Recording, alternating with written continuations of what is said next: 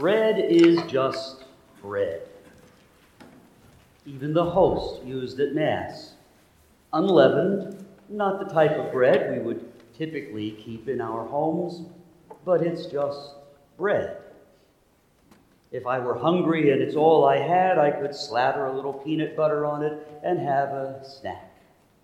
I could break it up. I could put it on the ground and trample it underfoot. It's just bread.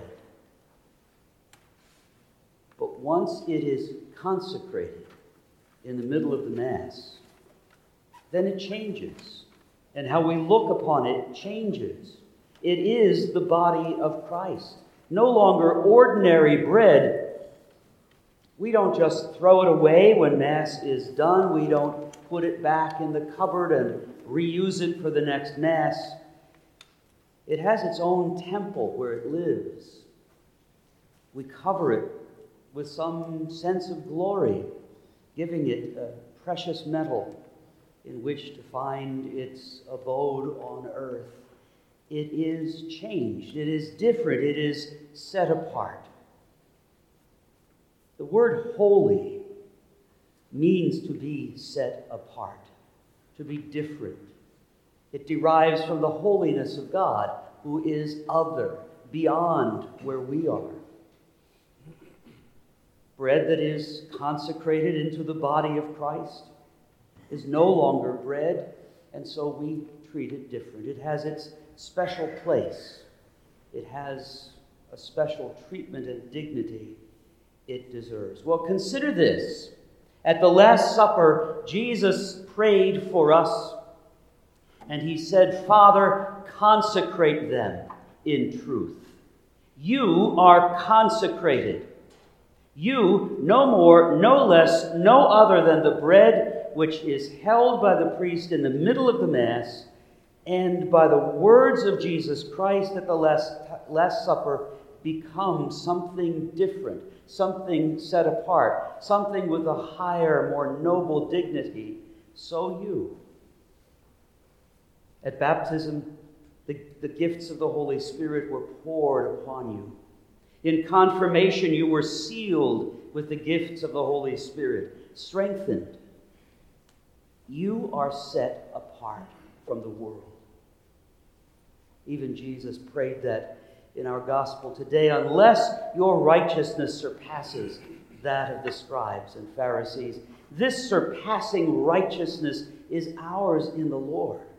It's who you are. You are not of this world. In the world, but not of the world, there's the challenge. You are set apart.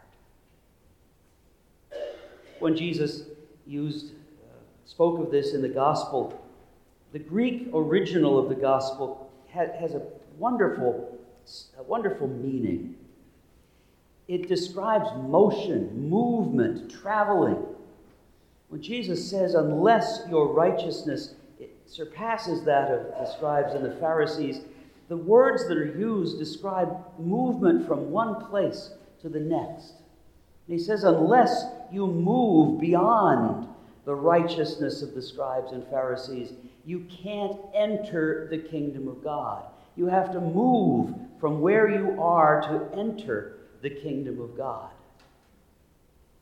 But there are too many Christians and too many Catholics who believe that we can just stay where we are in the world, think as the world thinks, maintain the values of the world, live as anyone else in the world lives, and still we can enter the kingdom of God. We have to move from the values and thinking of the world to enter a new way of thinking, the kingdom of God. You're different from the people around you because you've been consecrated by Christ. You're different than others in your family, your work, your neighborhoods who are not fervent believers in the Lord Jesus Christ because you have been consecrated. You are different. But unless you act in a way that's different, unless you move from the values and thinking of the world, to enter the kingdom of God, then you're no different from the world. A question used to be asked, if Christianity were a crime. It used to be, and I think the day is coming when it may be again. Would there be enough evidence to convict you of that crime?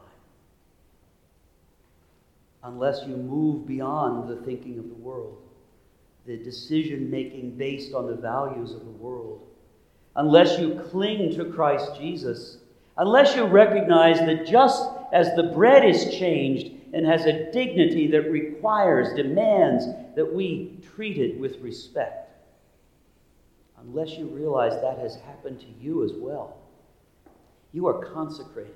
You are claimed for Christ.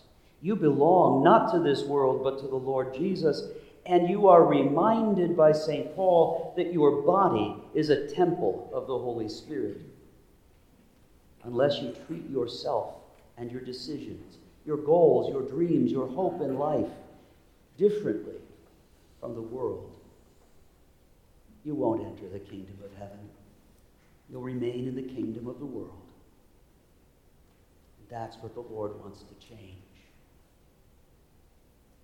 Lord Jesus, change us, transform us, consecrate us, that we can recognize our dignity and recognize with all the passing values of this world that we don't belong here. We have an existence higher and more noble than this world can give. We have a destiny far beyond this world. Change us so that we know we belong to you. We are claimed by you. Place us in your heart, there to know the love of the Father in heaven. Take us, Lord, into your heart. Teach us who we are, truly, truly who we are in you.